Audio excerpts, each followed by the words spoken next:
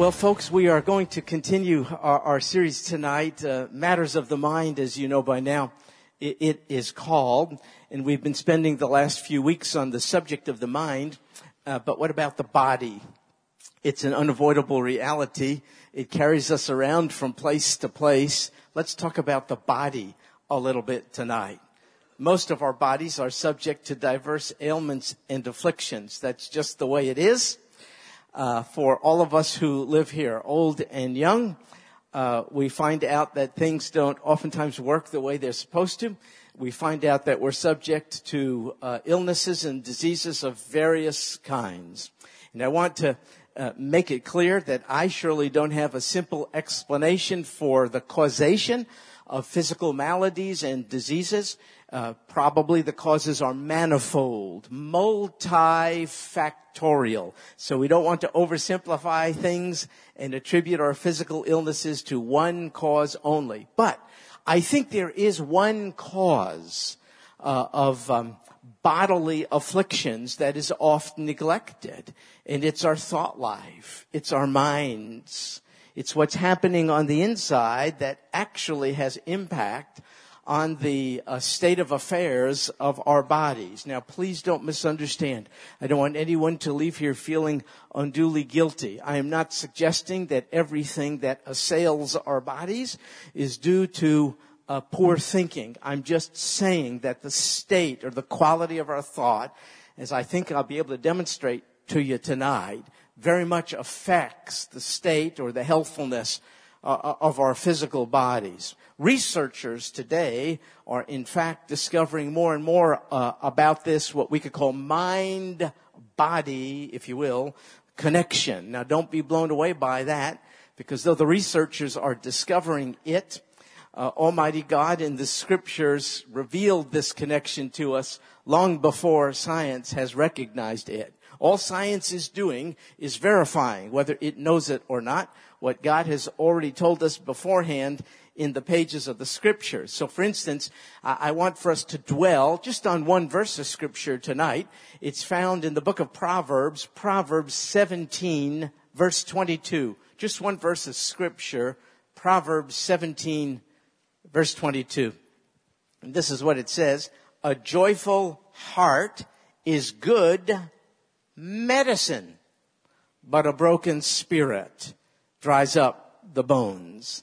And so there you see evidence of the mind-body connection, because as I've mentioned in prior weeks, when you see the word heart in Old and New Testaments, most often it's a reference to the thought life, to the mind, not the heart, the organ that pumps blood, but the heart as a representation of the mind, the essence of the internal environment, the seat of our thought processes.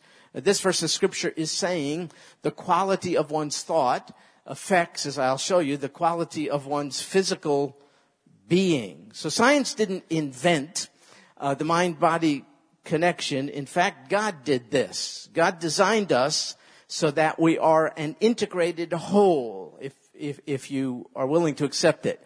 In other words, our mind is not detached from our bodies, thank God, and our bodies are not detached from our mind.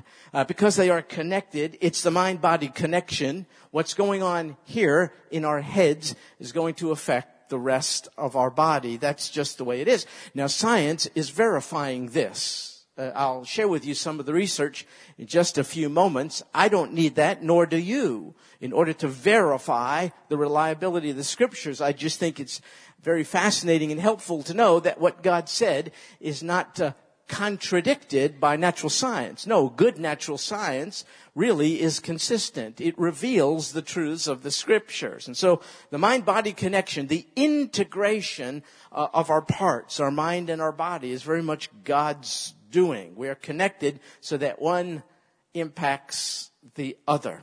So your body responds to the way you think and feel. Research, for instance, has clearly demonstrated that negative emotions generated by certain thoughts, for instance, can give evidence of suppression of the immune system, can promote fat storage, can cause salt retention, talking about emotions. can exacerbate diabetes, can increase cholesterol content in the blood, can accelerate one's heart rate, can increase blood pressure, can cause lower back pain, on and on and on. Thoughts which generate emotions because of the mind-body connection with which God designed us have a very direct effect on the healthfulness of the body. Science demonstrates it. It doesn't matter. God designed us that way. He declared it in places like Proverbs 17, verse 22. So am I saying that all physical illness is in our head? No. Let me go back to the earlier disclaimer. I'm not making this so simplified that I'm reducing all physical afflictions to one thing, stinking thinking. I'm not saying that. I'm just saying this is one of the factors, an oft-neglected factor with regard to the state of our healthfulness, the healthfulness of the body. And so the Bible says a joyful heart is good medicine. Interesting use of the word medicine. That is the only time that word occurs in the entire Old Testament. It's a metaphor, of course. It's not literally medicine in pill form, but God is saying it serves the same function. You take pills to increase the healthfulness of your physical capacities, and God is saying, you know what does that also? A joyful heart is like good medicine for your body. A joy-filled mind is what we're talking about. The Bible says, in this passage and many others, that a mind filled with joyful thoughts generally leads to a body that is healthier. But a mind filled with other kinds of thoughts, not so much. It actually could make you sick. That's kind of what the mind-body connection with which God designed us essentially says. And so a joyful heart, says this passage, is good medicine. So is that a guarantee of healthfulness? So if you fill your mind with joyful thoughts, is this verse guaranteeing that you will not get cancer or have diabetes or suffer from hypoglycemia or have a cardiac problem? Absolutely not. It is not a guarantee at all. But the Bible says right here, a joyful heart is good medicine. But now be careful. Remember once I told you that when you select a singular verse of scripture, as I've done tonight for study, you have to make sure that when you extract it, you are not so extracting it from its intended context that you distort its meaning. So let's look to the immediate context of this singular verse. It's in a book called Proverbs. That's the immediate context of Proverbs 17:22. It's not in the book of Psalms. It's not in the book of Romans. It's not from Exodus. It's not in Revelation. It's the book of Proverbs. Why do I emphasize that? Because the books of the Bible consist of different forms of literature. There's historical narrative, there's prose, there's poetry, and there are proverbial expressions. This is a proverbial expression, Proverbs 17:22. What is a proverb? A proverb is a statement of general truth. It's not meant to be a statement of precise scientific truth. So, for instance, I was in New York recently, and if you asked a New Yorker, or better, where my wife is from, Oregon, if you asked an Oregonian, how's the weather here, one might say to you, oh, it rains all the time. Is that a precise meteorological, scientifically verifiable statement? No, it is not. It's a proverb. By saying it rains all the time, they're not saying 24 hours a day, 7 days a week. They're saying it rains so much that our whole situation is characterized by precipitation. They're making a statement of general truth. So in this book of Proverbs, you have a statement like this. It says, a lazy man will not come into wealth, but one who works diligently will prosper. Is that always true?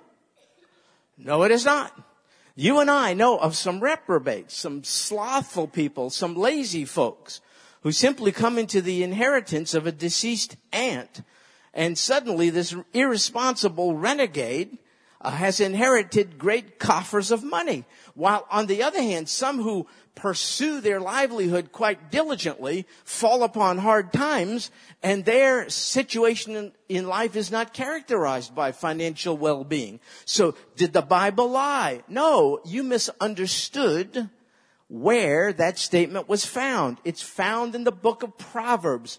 Proverbs is a statement of general truth. So generally, Proverbs 17:22 is saying, work on the quality of your thought life, because generally speaking, the quality of your thought life will affect the quality of your physical well-being. Not all the time. So for those of you who are here, thank God for you, and struggling with various physical afflictions, please don't leave here feeling guilty and ashamed because your thought life is so bad. There are many causes for it. I just don't want us to neglect this one. There's heredity, there's genes, there's pollution out there, there's all kinds of stuff. And there's also our thought life. Proverbs 17:22 is saying simply, generally, if you're thinking in a healthy manner, and we'll specify what that means in a second, generally, your body, your physical well-being will be accentuated by it. So, a joyful heart is generally good medicine for the body. Why? Well, because the thoughts of the mind generate the emotions which we experience, and the emotions which we feel have an influence on the bodies in which we live. Our emotions, for instance, cause us to sweat sometimes, don't they? You get sweaty palms and all of that when you're a little nervous. Our emotions sometimes cause us to weep, don't they? It's quite interesting. You're thinking about something sorrowful and sad. It affects your emotional state of affairs, which affects your body. You start secreting tears. Sometimes our emotions make us tremble, don't they? In a situation that is a frightful one, that takes us by surprise, that causes us to panic, sometimes we tremble. All of that is evidence of the mind-body connection. It confirms the mind-body connection. God stated that this is how He made us, and science, as I mentioned, continues to confirm it through its research. For instance, a study was done at the University of Kansas in partnership with the Gallup organization. You know the Gallup organization, they do surveys, they poll people around the world on everything. And so the researchers at the University of Kansas and the Gallup organization did a study involving adults in 140 countries of the world. So this is a rather extensive study. And here's what they found. They found that positive emotions are linked to better physical well-being in every single one of the 140 countries, even in those countries where the people are experiencing inadequate nourishment and inadequate housing. So even in a country, maybe not westernized, maybe not wealthy, maybe where people are malnourished and even homeless, the researchers determined, nonetheless, positive emotions were the singular, most significant factor determining physical well-being even more than nourishment and proper housing in 140 countries of the world. Here's another interesting study. I found it interesting. Other researchers have determined that emotions like fear or anger, when you feel fear or anger, what is happening in you physiologically is that toxins, chemicals are being generated in your bodies and in your minds. I don't know if you knew this. Toxins, they're chemicals. When you experience strong emotions like fear or anxiety or anger. So in an interesting research project, when blood samples were taken from those people who had just experienced intense emotions like fear or anger, when they took blood from them and injected their blood into guinea pigs, the guinea pigs died in less than 2 minutes. So I ask you this, do you have any idea what damage those toxins are doing to you and me? It's the mind-body connection. So the verse we're looking at says, a broken spirit dries up the bones. What do bones mean? It's a representation of the entire physical body. Bones means the entire body. To dry up the bones means things like to lose energy, to go downhill in health, or to die slowly. That's kind of what the writer of Proverbs is telling us. A broken spirit dries up the bones. But what's a broken spirit? Another word for broken spirit is a crushed spirit. Some of you here tonight are experiencing it even as we are in each other's company. And I can't tell you how wonderful it is that you've come in spite of it.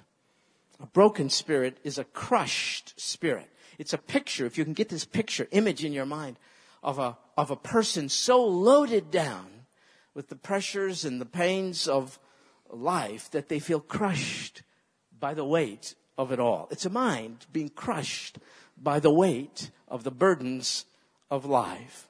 And you, if it's you, it has been me from time to time, it's all of us. Sometimes we ask the question, I'm a Christian. Why do I feel this way? Where are you, God? You don't have to admit to this, but we do it at times. We say, oh God, where are you? Where is your help? Can I offer this to you? It seems to me that God only offers us help in carrying the loads God intends for us to carry. So God loves us too much to help us carry loads He doesn't want for us to carry. It seems to me. Maybe I'm wrong about this, but I think so. And there are two such loads in particular that cause our spirits to be broken, our minds to be troubled, for us to feel crushed. One of these loads, which I don't think God ever intended for us to carry, is something called guilt. I don't think He's going to give us grace to carry that load because He doesn't want us to carry that load. You know what guilt is? A guilt is simply a look backwards. So you're here. You're in the now. Guilt pulls you back here. Your physical body is in the now. Your physical body is always in the present. But sometimes your mind is pulled back into the past. So your body stays here, but your thoughts go back here. God doesn't give you the grace to do that. He wants, as a rule of thumb, He wants your mind to be where your body is at the moment. So your body is not in the past. It's always in the present. What does guilt do? Guilt divides us, and guilt takes us back here. Now look at here. Once your legitimate guilt has driven you to the cross, once you have accepted the sacrifice of the Lord Jesus for the guilt of your sin, it's over and done with. From that point on, God will not give you grace to carry your load of guilt. Why? Because He has cast all your sins behind His back. He's not going to give you the grace to go back here and resurrect them. All these transgressions and sin and wrongdoing. There's legitimate guilt. Once it drives you to the foot of the cross where you say, oh God, I am a sinner, guilty of infractions against your holiness. Please forgive the debt of my sin. Once the Lord Jesus says, it is finished, it is canceled out, He will no longer give you grace to let guilt carry you back there. So that is you know what guilt is? It's a joy killer. A joyful heart is good medicine, but guilt is a toxin. And it affects your physical well-being. Now there's another one of these burdens of life that God does not intend for us to carry. And that's why if you cry out under it, oh God, where are you? I think if I could speak for Him, I think He's saying, I love you too much to reinforce that habit. I'll not help you carry that load because I don't want you to carry that load. One is guilt, and here's the second, worry. You get no grace to worry. Not going to get it. Why? Because our Father loves us too much to help us carry something that's going to do us in. So if guilt is something that takes us back here to the past, where do you think worry takes us? Yeah, back to the future. But the Bible says, give us this day our daily bread, right? You see, God wants us to be No, he wants us to be in the present. Here, the past is the past. And the future, I don't control the future. I've not been there. I just know the one who's in charge of it all.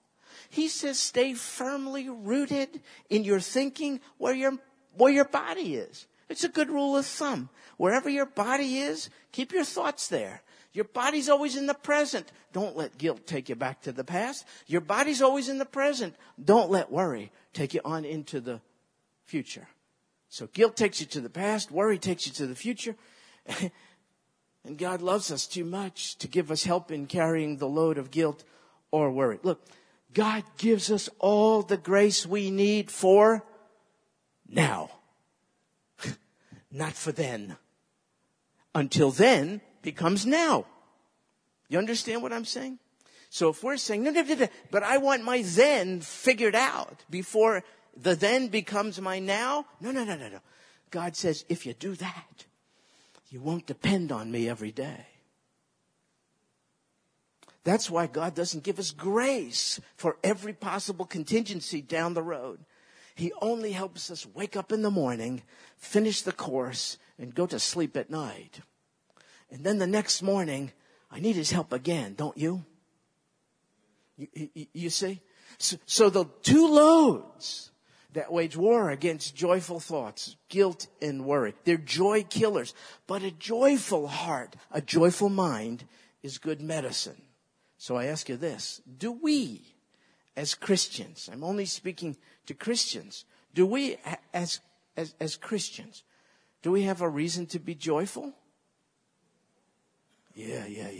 Hey, let me ask you a question, because it'll give me a break. It's just us here. What should we be joyful about? Just say, yell it out. Hopefully we can hear. What'd you say? You read the cross. What happened on the cross? What else? Salvation. Charlie, salvation. What'd you say? Forgiveness. Oh my goodness. Isn't that unbelievably a wonderful cause for rejoicing? I'm not a debtor. You're not a debtor. We're forgiven ones. What else? Heaven. Oh my goodness. I cannot wait. Can you wait? I'm so anxious. I'm not rushing things. But I can't wait. I have such a limited notion of what it's like. And even that is getting me so excited. Heaven. That's our destiny. What else? You want to throw out anything else? Okay, good. Hope. Absolutely. That is good. Yeah, good. I didn't hear you, but I'm sure what you said is, yeah, look. Okay, here's, you answered correctly. You answered, look. We have reasons to be joyful, folks. So here's the deal. If we have so many reasons, you shared so many good things. If we have such justification, such reason to be joyful, why aren't we? Can I offer this? Now here I speak to my fellow wounded Christians. I'm one. Many of you are. Sometimes we don't feel the permission to enter into joy. I'll tell you what happens to us. If we have experienced at some critical time in our life pain, oftentimes imposed upon us, the pain of abuse, or the pain of abandonment, or the pain of neglect, then years later even, far removed from it, though we have a new Father, a heavenly Father, though we be adopted into his family, it's very, very difficult for us to feel the permission to have joy. Because the things that happen to us over here have given us a message, and they've essentially said, in so many words, you're junk, and you don't have value, and you don't have a right to have peace, and you don't have a right to have joy. I know it's a lie. I understand this. But if these things have happened to us at an early age, we've internalized them, and they become imprints on our mind. They become strongholds. They have a strong hold on us. So when we get way back here as born-again folks, adopted into the family of God, we know the theology, we know the Bible verses, we know all the truth, we can preach all the sermons, and just as we're about to experience the joy which the Father has bequeathed to us, there's like a check in us. Oh no, I can't. I don't deserve it. I don't deserve it. So that's a bit of a problem. And so, could I just say this to those of you who are relating to what I'm saying? And by the way, I hope not everyone can, but those of you who know what I'm talking about can relate to what I'm talking about. You just don't feel the permission to have joy. Could I simply tell you this? God gave it to us. I wish I had something more profound to say than just that. But I just got to throw that into the mix. My feelings notwithstanding, my Heavenly Father, wait a second. He didn't only give me permission to have joy. He didn't only give you permission to have joy. Could I up the stakes a little bit? He commanded it. Could I share this with you? So many places. How about this? Philippians 4:4. Simple. Listen to this. Rejoice in the Lord. It's everything you said. Relationship with Him, His hope, His peace, His grace, heaven. Rejoice in the Lord. How often? Always. And even then the readers are probably saying, what? I'm a little hesitant. And so the writer in Philippians repeats it. He says, again, I will say rejoice. Could I tell you something? That has the force of command. Do you know God has commanded us to rejoice in the same sense in which, for instance, He commanded us not to steal? We understand thou shalt not steal is like a commandment. But I'm telling you, this is the same thing. Rejoice. I can't tell you how helpful that could be to you. It is to me. When I'm struggling over, but God, me feeling the way I do, can I enter into joy? Can I really feel the permission? It's as if God is saying, I got something better. I order you to. That is so cool. That is so cool. It's God saying, give up on experiencing joy in fits and starts. Stop laboring over all this self-condemnation, self-loathing. Stop empowering today those people who did that to you so far in the past. Instead, obey my command. Rejoice. Look, what's that commercial? Just do it. Who does that? Yeah. Of course, you wouldn't know that. You know what Abba Father is saying? Just do it. Yeah, but I don't feel. Just do it. Yeah, but just do it. Yeah, but I order you to experience joy. Rejoice. So what is joy? Could I offer you this? Maybe it's not the best definition in the world. I'm just trying to figure it out for myself. How about this? Joy is thinking about things the way God does. That works for me. Joy is thinking about things the way God does. That's what joy is. You know what joy is not? Joy is not happiness. Oh, no. Happiness depends on what happens. So if all that is happening circumstantially meets with your approval or mine, then we're happy. But when that doesn't happen, we're unhappy. But joy is different. Joy comes from the inside. There's nothing to do with the externals. Joy comes from the inside when we think about things with the mind of Christ. When we think about ourselves as Christ thinks about us. I love that He calls you and I His beloved. Don't you just love that? Oh my goodness. You are my beloved. You are the object of my love. Oh. See how great a love the Father has bestowed upon us. I love this. That we should be called children of God. Sadly, some here have been rejected by parents. Shouldn't be that way, but it is. Transcendent deity, creator of the universe, who spoke all things into existence in the power of His word. He who has no beginning nor any end. He said, but I call you my child. Oh my goodness. Joy is thinking about things the way he does. So I start thinking guilty thoughts. Are those the thoughts that come from Christ? No. What is he saying? As far as the east is from the west, so far have I separated you from your sin. So when worry goes over here, I'm worrying, I'm thinking worrisome. He says, let the peace of Christ rule in your hearts. He said, be anxious for nothing. Instead, pray about it with thanksgiving, and I'll give you peace.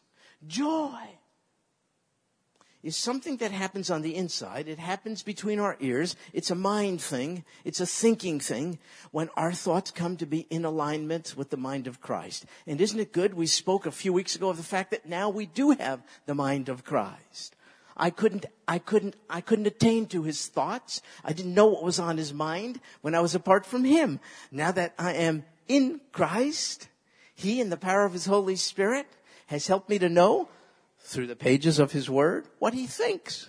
And now I have access to the thoughts of Almighty God. Joy is thinking about things the way God thinks about things. So let me close with this. The great physician, the Lord Jesus, has given us doctor's orders. It's a good thing to follow doctor's orders, don't you think? I mean, why would you go to that doctor if you didn't have confidence in him? It's a good thing to obey doctor's orders, but especially it is a good thing to follow doctor's orders when the orders come from Dr. Jesus. And let me tell you what he has ordered us to do. Let me tell you what his prescription for us is. I'll tell you what. Let's just take a few of these words and sleep on it. Help me memorize this, okay? A joyful heart. Would you say that with me? A joyful heart is good medicine. Is good medicine. Let's do the two. A joyful heart is good medicine. But a broken spirit, say that. But a broken spirit, let's do all three phrases. A joyful heart is good medicine. But a broken spirit dries up the bones. Say that. Dries up the bones. Okay, let's do all four phrases. See if we can do it. A joyful heart is good medicine, but a broken spirit dries up the bones. I want to tell you something. Those are doctor's orders. Do it. He commands it. Follow the orders of Dr. Jesus. You can do it. Otherwise, he wouldn't have made the prescription. Don't say you can't. Don't say you try. What do you mean you try? We keep trying. We keep doing this. A joyful heart, a mind filled with joyful thought. I'm not talking about positive thinking. I'm talking about a mind focused on the reason for joy. All the reasons you gave. A joyful mind. Oh, that is good medicine. No toxins poisoning us, exacerbating physical maladies, making our recovery time much longer than it needs to be. No. A joy-filled mind is good medicine. But here's the only other alternative. A broken spirit, a crushed spirit, a mind weighted down. The two key things, guilt over there, worry over there. Oh, it's poison to the system. It's poison to the system. It makes us more susceptible to colds, to flus, to this, to that. You know how it is. You've experienced it. So have I. You can enter into joy. Why? You're not just permitted to. Forget about what messages you have received from others. The Lord Jesus said, not only are you permitted, just as you are to have joy, I command it. Rejoice in the Lord always. My brother Chuck, he's always saying, in fact, it gets on your nerves. He's always saying, count it all joy. Count it all joy. Count it all. It's a matter of the mind. And the Lord Jesus says we can do it. So, Lord Jesus, we're going to follow your orders. We're going to take this prescription. We're going to fight. Certain things have been so imprinted on our minds. We got to fight. We got to reject them. We got to replace them with truth. We got to take every thought captive. We got to tear down the strongholds. And we got to pray against the evil one. We got to take authority. Absolutely, absolutely. We have to memorize Scripture. We have to feast on truth. We have the mind of Christ. Oh, God, give us healthy. Wait a second. You have given us a sound mind. Oh, God, we're going to have to reckon on that promise. We're going to have to stop believing the father of lies. Doesn't mean we don't struggle, but we don't have to be mastered any longer by guilt and by worry and all the rest. Oh, no. We can with abandon throw ourselves into the experience of joy. Joy in Christ. Peace from Christ. And then we could find it's good medicine. Healthy for the bones. Thank you for doing all things well. Thank you for the way you made us and designed us. Thank you for giving us the way, not only to eternal life, but to an abundant life as well. We love you, Lord Jesus, for all this. And we pray it in Jesus' name. Amen.